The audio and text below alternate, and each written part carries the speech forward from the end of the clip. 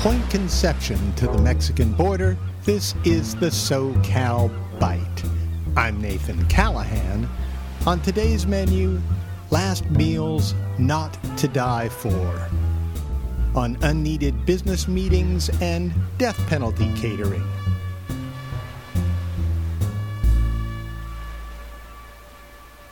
There are times you don't need to eat. For example, at business meetings and waiting for your execution. Last meals, like desert island lists, aren't so much nourishment as best of top 10 popularity rankings.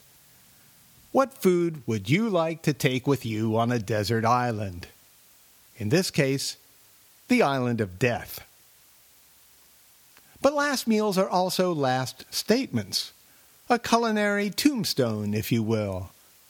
The pre-execution serving for Ted Bundy of steak, eggs, hash browns, and coffee means something entirely different than Tookie Williams' bowl of oatmeal and milk.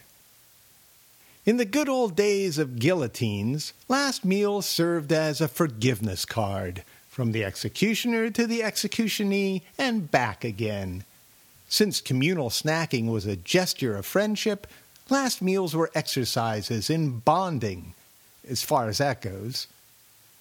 The executioner and executionee would share a bit of gallows humor and nosh a bit.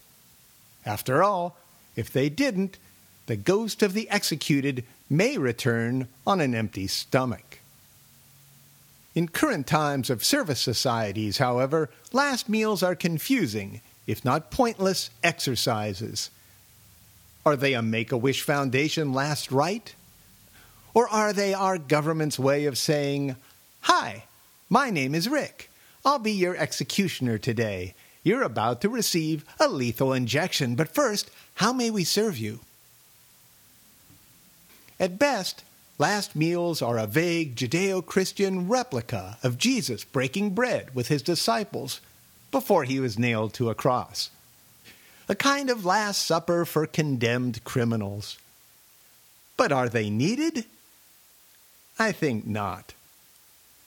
Thomas Grasso was sentenced to death for strangling 87-year-old Hilda Johnson with her Christmas tree lights.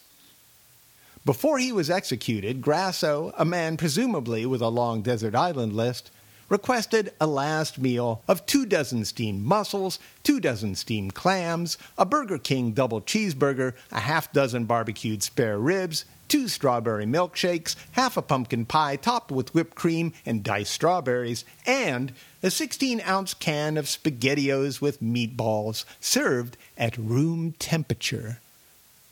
This meal was not necessary. Speaking of unnecessary, business meeting meals may be even more gratuitous than last meals. Why? Because business meeting catered affairs are the battleground of two different food philosophies. In one corner you have the host, who wants to impress his guest with a lavishly excessive layout, an array of deli concoctions, finger foods, exotic hors d'oeuvres, and the obligatory vegetable dip collection. In the other corner, you have the guests, who want to impress with their sophistication and the fact that they're not pigs. This match of opposites leads to mounds of overpriced leftovers, which are usually tossed in the dumpster. Mini Muffingate like these happen everywhere, every day. Muffingate, for the record, is a scandal being investigated by the U.S. Inspector General's office involving the taxpayer-financed eating habits of Justice Department conference attendees. Apparently, among the vast array of food items funded by you and me were $32 Cracker Jacks, $5 a piece meatballs, and $16 muffins. Which brings me to the state of Texas. In the interest of full disclosure, you should know that I'm against the death penalty. So as you can imagine, I'm not a big fan of the Lone Star State's overzealous use of capital punishment. But recently, Texans did get one execution detail right. prison officials there decided to end the practice of allowing condemned inmates to request a last meal. Damn straight. It happened after Lawrence Russell Brewer, one of the men who chained James Byrd Jr. to a pickup truck and dragged him to his death, was granted a last meal of 2 chicken fried steaks, 1 pound of barbecued meat, a triple patty bacon cheeseburger, a meat lover's pizza, 3 fajitas, an omelet, a bowl of okra with ketchup, 1 pint of Bluebell ice cream, a slab of crushed peanut butter fudge, and 3 root beers.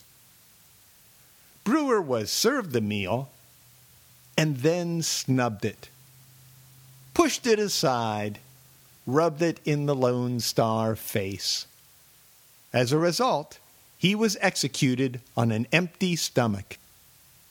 Fair enough, but let's not stop there. In the future, if we really want to bring down capital punishment on someone, let's charge them for their last meal at the going government rate.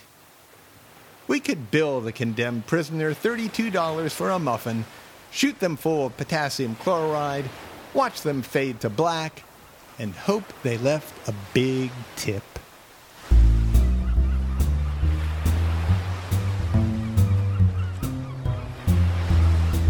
For more SoCal Byte audio essays, visit SoCalByte.com. That's SoCalByte.com.